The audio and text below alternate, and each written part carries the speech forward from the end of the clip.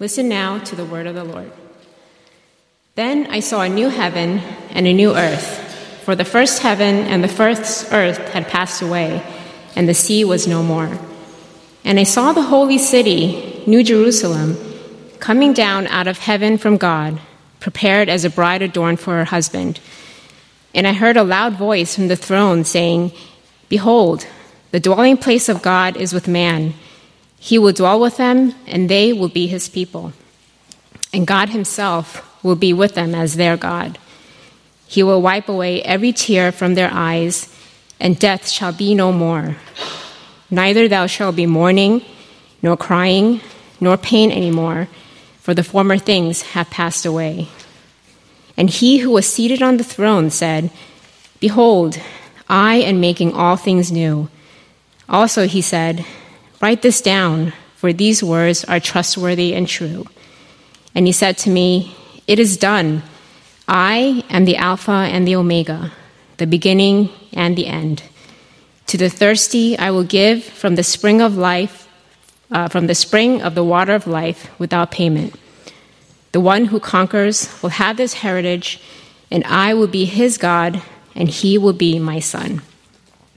But as for the cowardly, the faithless, the detestable, as for murderers, the sexually immoral, sorcerers, idolaters, and all liars, their portion will be in the lake that burns with fire and sulfur, which is the second death." The word of the Lord.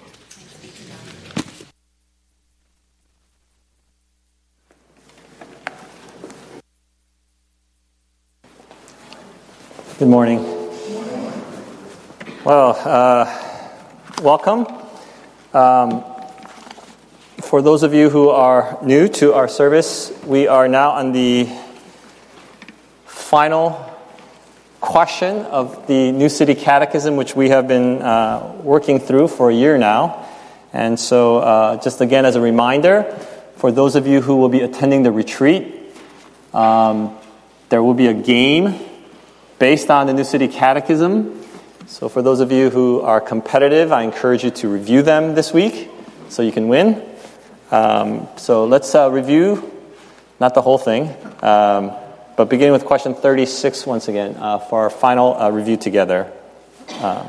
This is now the third section. What do we believe about the Holy Spirit? How does the Holy Spirit help us?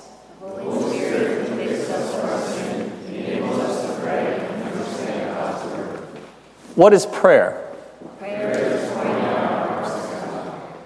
What is the Lord's Prayer? Our Father, who art in heaven, hallowed be thy name. Thy kingdom come, thy will be done, on earth as it is in heaven. Give us this day our daily bread, and forgive us our debts, as we forgive our debtors. And lead us not into temptation, but deliver us from evil. For thine is the kingdom, and power, and glory forever. Amen. How is the Word of God to be read and heard? With diligence, preparation, and prayer, so that we may accept it with faith and practice it in our lives. What are the sacraments or ordinances? Baptism and the Lord's Supper. What is baptism? Baptism is washing in water in the name of the Father, the Son, and the Holy Spirit. What is the Lord's Supper? Christ commanded all Christians to eat bread and drink from the cup in thankful remembrance of him. What is the Church? Community elected for eternal life, united by faith, who love, follow, learn from, and worship God together. Where is Christ now? Christ is seated at the right hand of the Father. What does Christ's resurrection mean for us? All trust in him are raised to new and everlasting life. And today the final question, number 52, what hope does everlasting life hold for us? And the full answer is that it reminds us that this present fallen world is not all there is. Soon we will live with and enjoy God forever in the new city, in the new heaven and the new earth, where we will be fully and forever freed from all sin and will inhabit renewed resurrection bodies in a renewed, restored creation. But the answer we're going to memorize together is that we will live with and enjoy God forever. Let's pray together. Lord, we are thankful for the word today and for this year where we got to think about you through this catechism. And now as we come to the end of this study, as we come to the end of this catechism, God, would you help us to not only understand the truths about you, but God, help us to know who you are and to have this hope, this unfading hope, that we may live our lives here and now accordingly. Now, in the hearing of your word, God, would you open our hearts, give us the strength to listen and to obey your word in faithfulness and in joy. We ask in Jesus' name. Amen. So, as I said, we began this series, you may remember, back in September of last year with the first question, which is, what is our only hope in life and death? And the answer is? Oh, that's pretty good. That we are not our own, but belong to God. And the last question, number 52, which we had today, is, what hope does everlasting life hold for us? And the answer, that we will live with and enjoy God forever. So if you look at these two questions and answers, you see that they both highlight this idea of hope. What is our only hope? And what hope does everlasting life hold for us? And the answer highlights this idea of belonging to God, that we are not our own, but belong to God, and that we will live with and enjoy God forever. So this combination of hope and belonging or being with God, that's our hope. That's our only hope. And the story of the Bible, I think that the story of God is really just this. As David said, this is our 15-year anniversary as an official or chartered church. And a couple weeks ago, I asked some of our leadership if anyone remember the first series of sermons I preached 15 years ago, and someone actually remembered. I was so happy someone remembered. So 15 years from now, maybe a few of you will remember that we did the New City Catechism. And I was reminded, the first sermon series I did was also a year-long sermon series, and it was entitled The Thread of Redemption, The Towel of Service, and the Tapestry of Glory.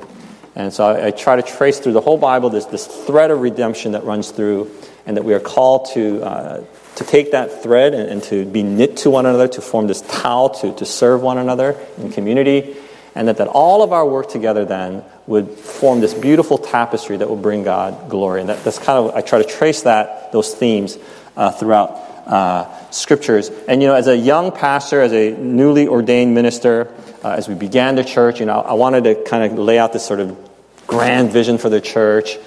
And I shared with the congregation then, and I will share with you again, that I feel like in my life now, and this has been officially doing this for 15 years, I feel like I've only had really one good theological idea that I can sort of say is my thing, or that's unique or somehow like special to me. Really one theological idea. And I had a mentor who told me that, most people really only have one good theological idea.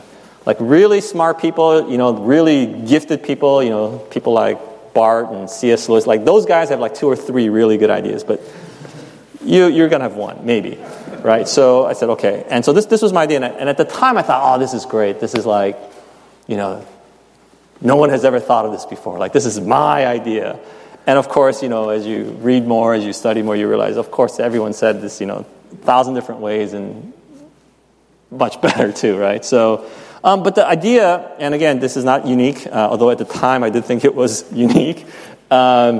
The one idea that I discovered for myself that I think is a good idea, or maybe I should say that was revealed to me, and what has really been the organizing principle the organizing sort of theological idea around which I've tried to do ministry and the way we've tried to organize this church is this idea that is here now in this last catechism question. And that is this idea of being with. To be with God and to be with one another. The root word for me, the great discovery for me was the Greek word parakaleo, which is a word that means, the word gets usually translated as encouragement or comfort in the Bible in English. But the Greek root means literally to be called alongside. To be called alongside. And as you know, at the end of every service, I always charge you, in the name of the Holy One, to encourage one another. And the way I've tried to explain what that means is that you and I, we are called to be alongside or next to one another. It's a reminder that we are to walk with one another as we all follow Christ. You don't have to lead. Jesus will do that. But we are called to be with, alongside one another. And we do this because this is not only what God does with us, but it's God's very nature to be with us. And we see this now once again. I know that the language is always a bit challenging and confusing when we speak of God as both one and three. But as we read all of the scriptures, we see that in the beginning, in creation, it is the triune God who creates. God created the heavens and the earth, we are told, but also we are told that the Spirit of God hovered over the waters in creation. And then in the Gospel of John, we are told that all things were created by the Word, and without the Word, nothing was made that was made. And God speaks, let us make human beings in our image. And then after the creation of Adam, God says it is not good for Adam to be alone and creates a partner, one who can be, again, alongside of him, to be with him. Before the fall, we are told that God walked alongside with humanity in the garden. I mean, can you imagine that? So from the very beginning, God is with his people. God designed us to be with one another. And this idea of being alongside is echoed throughout all of Scriptures. For example, in Leviticus 26, God says to Israel, I will make my dwelling among you, and my soul shall not abhor you, and I will walk among you, and will be your God, and you shall be my people. So this desire to be with God's people. The Apostle Paul picks up this theme in 2 Corinthians 6 when he says, we are the temple of the living God, as God said, I will make my dwelling among them and walk among them, and I will be their God. So we see again now, in the wilderness, in the tabernacle, God was present. God made his dwelling in the tabernacle. And then when the temple was built, that was where God dwelt with his people. And then, of course, in Jesus Christ, God is now fully in a whole different level of being with his people. The Word was with God, and that Word is God. And so in the incarnation, God is with us in some special way. In fact, John says in chapter 1:14, the Word became flesh and dwelt among us. Dwelt among us. God literally pitched his tent among us, or God moved into the neighborhood, as Peterson translates it. This is what God is and what God does.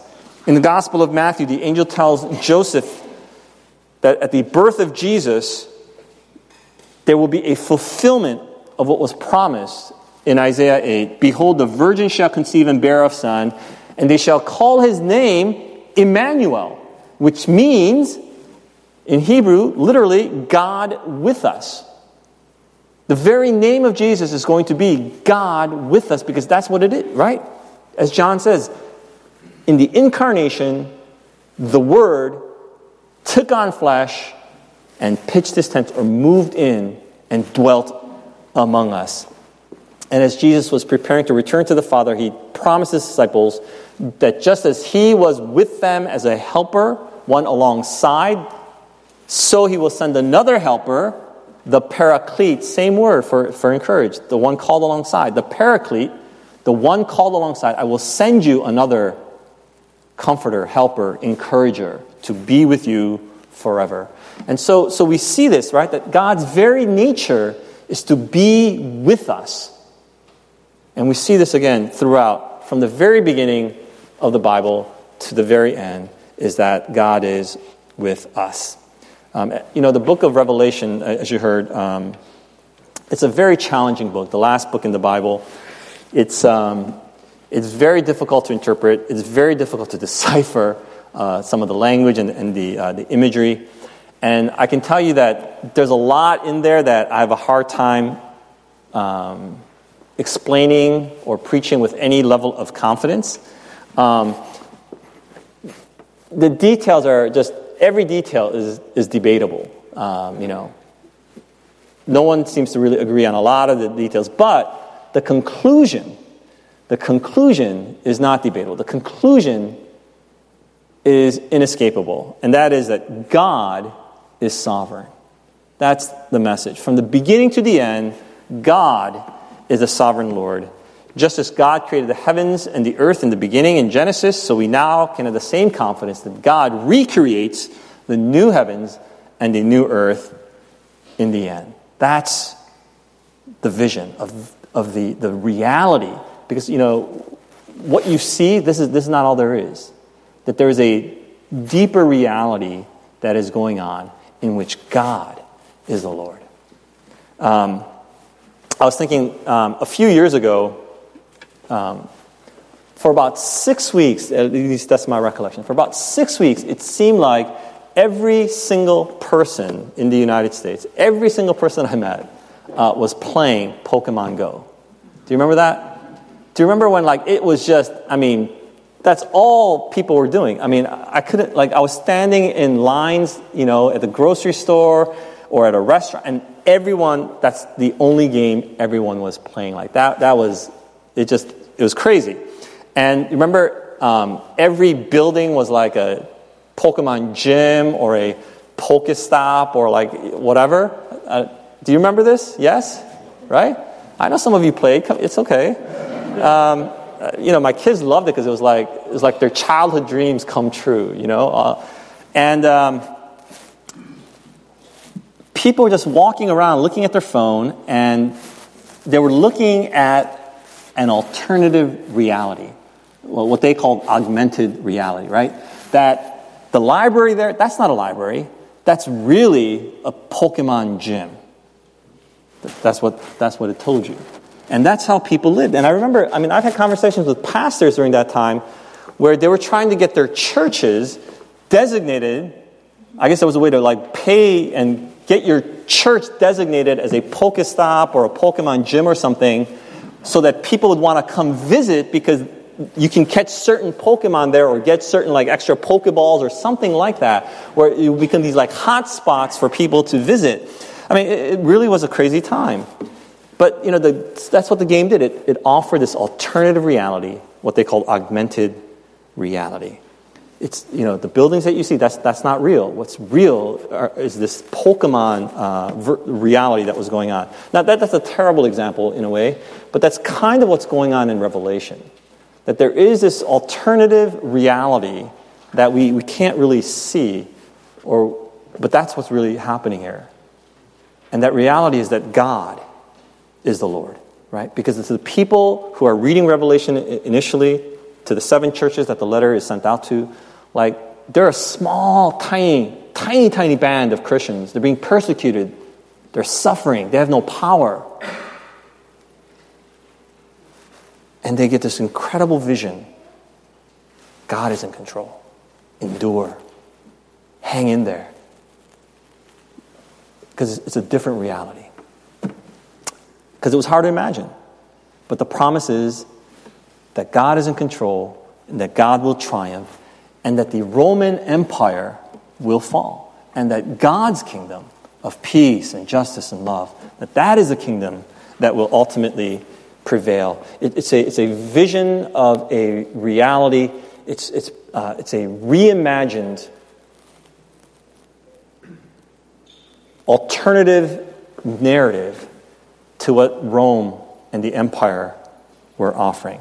Now, we're skipping the first 20 chapters of Revelation, which describes, the end, the final battles, the final judgments, the end of history as we know, and all of that. But here's the thing that I want us to kind of really remember from all of this, because this is, again, for me, this is what it's all about, and that's verse 3. You hear in the vision, in the final vision that is given, we are told that God will be with us. Verse 3. 3 times it says, "Behold, the dwelling place of God is with man," or with his people, with people. God's dwelling place is with his people. He will dwell with them, they will be his people, and God himself will be with them as their God. 3 times we're told God will be with his people. That's it. This is the fulfillment of all the prophecies, of all the promises. Ezekiel 48:35, for example. And the name of the city from that time on shall be, the Lord is there. Right? That's the holy city. That's the New Jerusalem. God is going to be there, dwelling with his people. That is our end. Or rather, that's our beginning. God is not merely in the beginning and in the end. God is the beginning and the end. And here you see God speaks only for the second time in the book of Revelation directly, where God says, "Behold, I am making all things new." Write this down. These words are trustworthy and true. It is done. I am the Alpha and the Omega, the beginning and the end. God says, I am the beginning and the end. Last week, I said that eternity is not really about the duration of time, the length of time, or the quantity of time, but that it really, in the scriptures, eternal life or salvation really speaks to the quality of time. That is, to know God and to know Jesus Christ. And again, we see this at the end, that's the same idea, the same understanding of what eternal life is. Our hope of eternal life is not just an ongoing, time as we understand time, but that God is with us. That God is with us. This might not be of interest to many of you, but some people have wondered, what does eternity look like without time? How can you have eternity without time? Or at least that's one of the things that, some people are wondering about. Because we talk about, or I've been talking about, is to be with God, but without this element of time as we understand it. I've shared with some of you already that I think for the greatest challenge to Christianity today are not philosophical ones, raised, for example, by the so-called new atheists, because I think the kinds of philosophical challenges to the Christian faith, it's, for me at least, as I understand it, most of it is just old arguments kind of repackaged and popularized by the press. They've been asked hundreds of years ago, they've been answered hundreds of years ago, competently, I think. And so I don't find the kind of philosophical challenges that threatening to my faith. However, for me, the biggest challenge for my faith, for me, in recent years, has really come from theoretical physics. Because I think theoretical physics offers a hard to understand, but they offer a compelling and competitive understanding of ultimate reality. They make an argument for ultimate reality that I think many people find very convincing. And so for me, that's the area that I'm trying to kind of understand and to try to answer in my own way. And it's hard because, again, it's I don't have enough background in physics, let alone theoretical physics. But one of the most interesting ideas that I've been thinking through and reading about this past year, and again, I don't want to claim too much for myself here. I'm talking about this now at the most basic level, okay? So those of you who have background in physics, you may laugh at me later, but humor me. So one of the things that I've been trying to understand is quantum loop theory in quantum gravity. So as I understand it, loop quantum gravity says that time is not a fundamental physical property of the universe, right? So we already know that time is not absolute. Like, for example, if you put a clock on an airplane and you put a clock at the bottom of a valley, that those clocks will move at slightly different rates because, gravity and space, right, it affects the rate at which time moves. So according to a hypothesis called thermal time hypothesis, time is an illusion because we lack complete knowledge of thermal events. Okay, let me say that again. The time, right, the way we perceive time moving forward is an illusion because we lack complete knowledge of thermal events.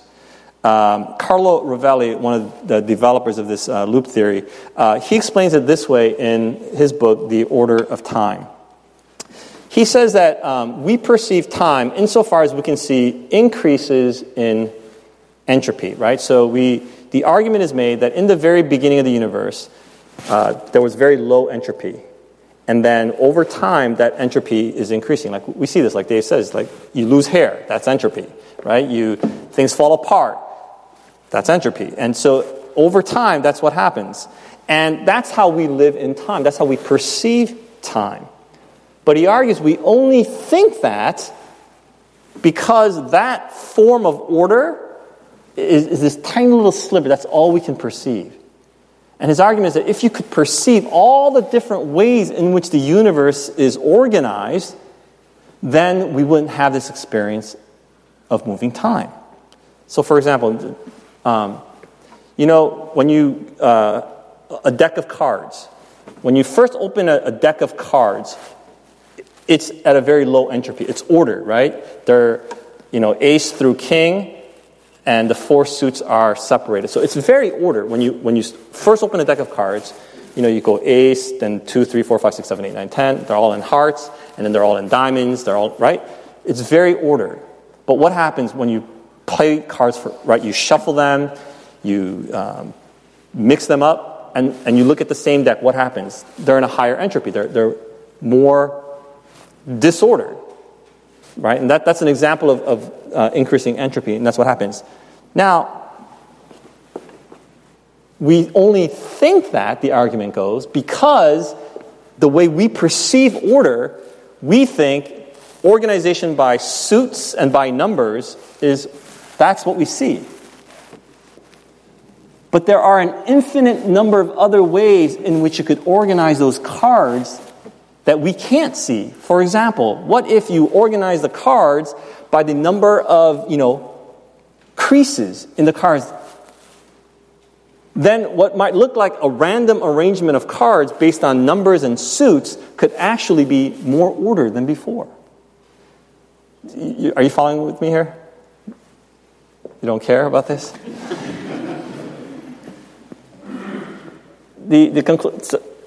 So what he's saying is this. If you could perceive all the different ways that something could be organized, then it's not that we are necessarily increasing in entropy. And here's the conclusion. If you had all knowledge, and you could look at all these quantum events, if you had omniscience, there would be no time. When I read that, I thought, wow, that is really good, right? If you had omniscience, time would be removed from the equation. Isn't that how we talk about God? Don't we say God knows everything and that God is outside of time? According to at least this theory, omniscience necessitates the removal of time, right? To be omniscient means that there can be no time. It's like, wow, yes, I get that. For me, that's an elegant way, I think, of thinking about what eternal life with God, that quality. Again, I can't really understand it, right? But it's one way of imagining, and there's a kind of a science behind this, that there is a way to imagine a quality of life that is eternal without time. That there is life, an event, without this element of time. Well, I found that interesting.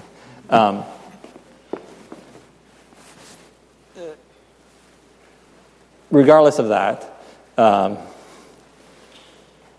back to verse 3, God is one who will be with us. And I think I can't emphasize this enough, that this is what eternity is. The fundamental quality of eternity, of eternal life, is that we are going to be with God.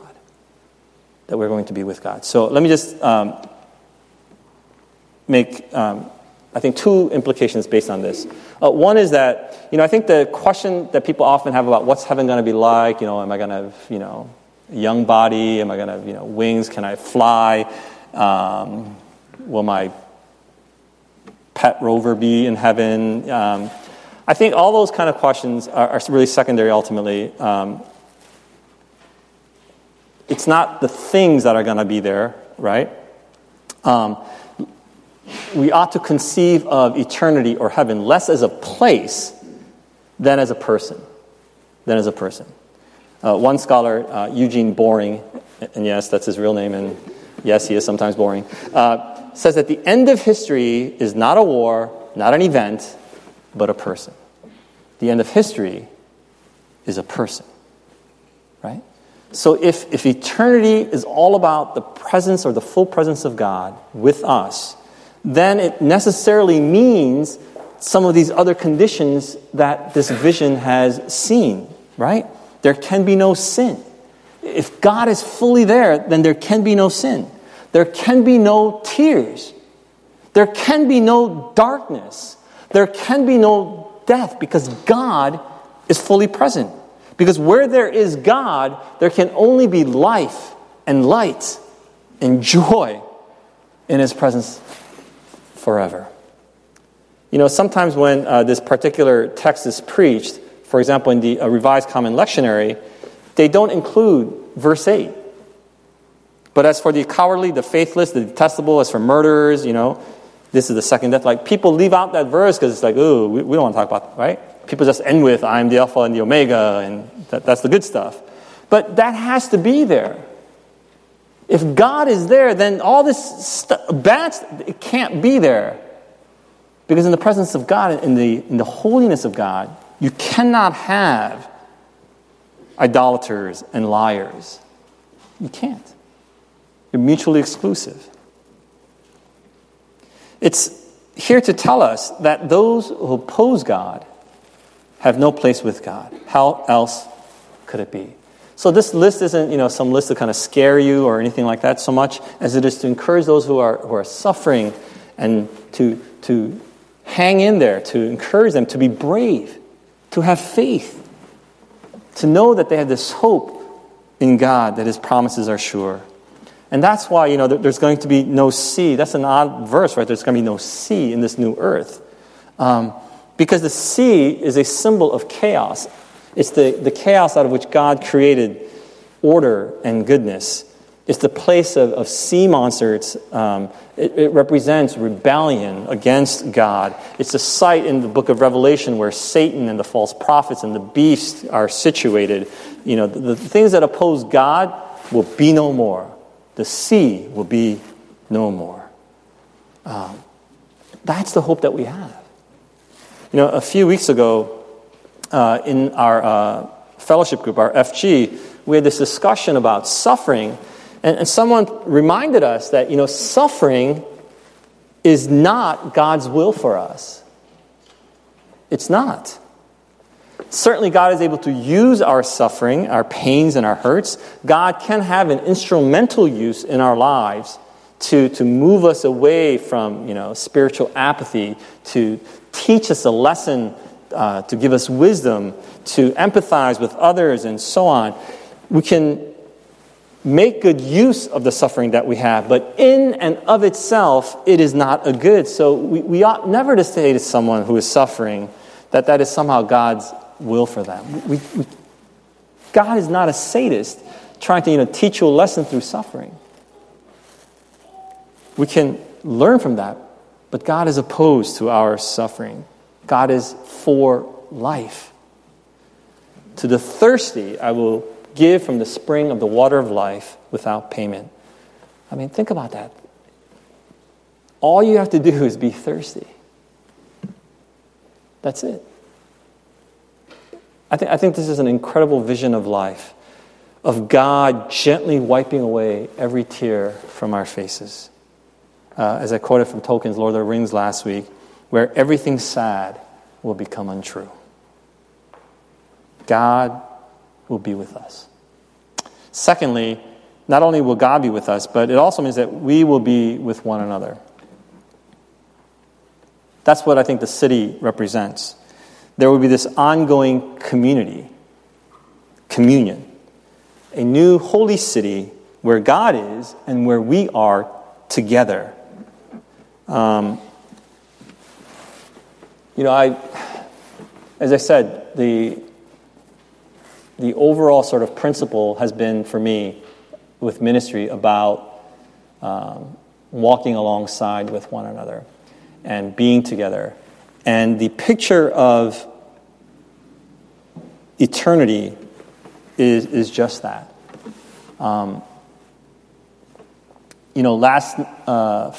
This past Friday, Yuna shared her testimony with us. And, when I was listening to her testimony, I could trace her life and my life and the different points where we've connected. And I was telling her how, she's brought so much pain into my life. I said that, jokingly, but there have been certain points where, she went through a lot of suffering, and I suffered with her in those moments. I was telling her how, for example, I didn't cry when any of my kids were born, but I cried when Emily was born because it was such a difficult pregnancy, and for her to, for that child to be born, just over 2 pounds. When I got the news, I was in tears. And I was just tracing our lives together at these different points that we're connecting. And I thought, I know something of her history. I see some ways that we're connected. But it seems to me that the quality of eternal life, when we are together, we're going to see more fully how we were connected and how God was working all things for God's good. And we're going to hear and know one another and our stories and the way that God has been present in all of our lives. For me, that's an aspect of eternal life that I look forward to because I think I have a certain level of social anxiety, and so it's not easy for me to be with a lot of people all the time, right?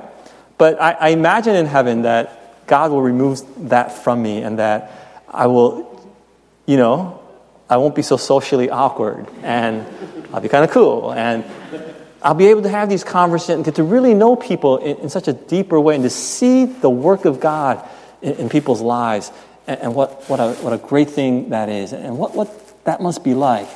And I can just see how God was intervening in these different moments, and what it's like to live in the presence of God all the time, to have that kind of total satisfaction. And I think that's what the city points to. And notice here that the new city, it comes down from the new heavens, right? In ancient cosmology, God is in the heavens up there, and we're here. But here you see heaven and earth kind of converging. It's going to be one. There's no need to separate because God is going to be with us. There doesn't have to be this separation between heaven and earth because God is going to be there. And where God is, that's heaven. And that's going to be in this new earth, in this new city, or that's what it represents. For me, I think this is a really good counterbalancing word for people who have this sort of idea, this popular idea of we're going to go to heaven, right? And of course, there are pictures of this. Paul in 1 Thessalonians, for example, talks about, we'll be caught up in the sky, those of us who are alive. So some of us imagine, heaven's going to be, we're going to be raptured and we're going to be up there somewhere in the clouds, with wings and clouds and golden harps and things like that. But even that passage from 1 Thessalonians, the emphasis isn't so much that we're going to be caught up and raptured. The emphasis, Paul says this, he says, so that we will always be with the Lord. That's the good news. It's not that we're going to fly up, although that would be kind of cool. It's that you will always be with the Lord. And he says, therefore, encourage one another with these words. So the key isn't this, the mode of transportation and how we get to this heavenly place. It's that we will always be with the Lord. That's eternal life. That's eternal life. So whether we go up or heaven comes down, the message is really the same, right? That it is the work of God. We don't build a Tower of Babel to reach up into heaven to reach God, but it's God who descends to us.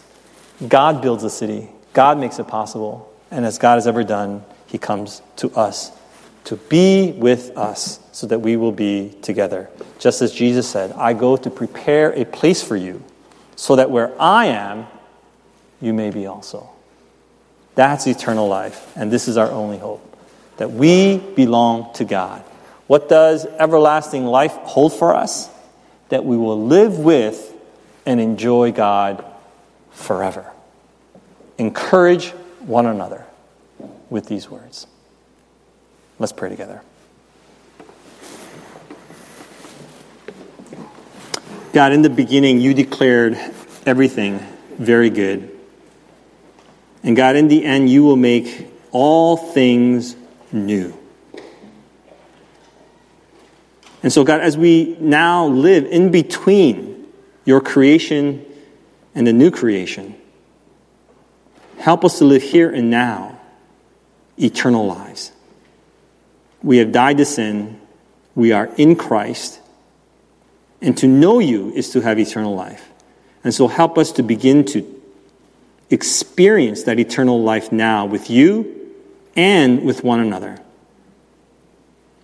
Help us to find our satisfaction in you.